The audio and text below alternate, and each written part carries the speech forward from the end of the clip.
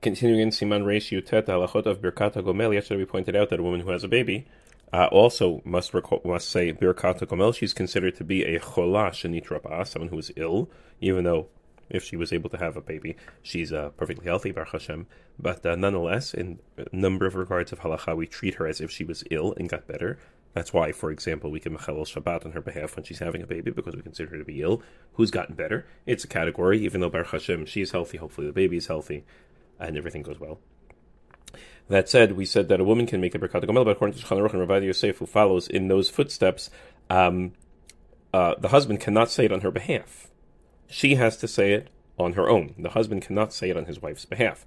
What can do is if the husband happens to also have to say HaGomel because he traveled, and he says HaGomel, and she answers Amen, so that's acceptable, because Rav Yosef writes, and it's quoted in Yekut Yosef, a number of places, that one Birkat HaGomel can work for multiple people. So multiple people who traveled somewhere, one person can say the bracha, and many people can answer Amen, and have in mind, so long as the person reciting the bracha has in mind that other people want to fulfill the bracha with him, and those who want to fulfill the bracha also have that in mind, one bracha can suffice for multiple people, even if the reason that each one is saying the bracha is different, meaning the husband might be saying the bracha because he traveled, and the woman saying the bracha because she had a baby. The husband's bracha is enough for both of them, so long as she's there and answers Amen, meaning it's not good enough for the husband to go to shul and say the bracha, and his wife to stay at home. She needs to be present and say Amen.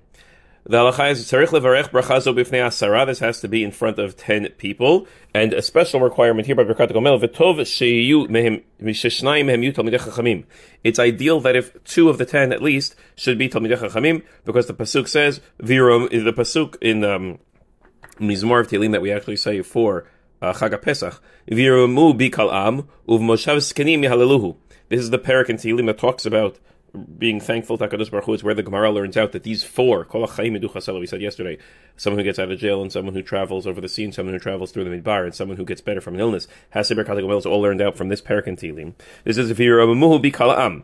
When you praise HaKadosh Baruch Hu for getting better, for accomplishing all of these things, bikal am, it has to be in the presence of many people. Uvim moshav zkenim yehaleluhu, and in the presence of zkenim, talmidei chachamim, you shall praise him. The zkenim refer to talmidei chachamim. It's ideal. V'im en talmidei chachamim mitzuyim, so yivarech avil shelo b'fnei talmidei chachamim. That's ideal, but if they're not present, you don't have to go out of your way to make it happen. V'nagul levarech Birkat HaGomel achar kriyat Torah.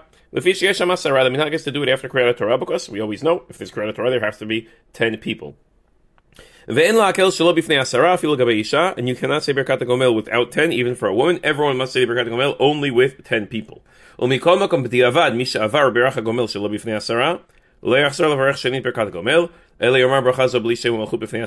If you accidentally and incorrectly said the Birkat HaGomel when there were not 10 people present, either by yourself or in front of fewer than 10, you may not then go back and say it again with 10. That would be considered a bracha levatala.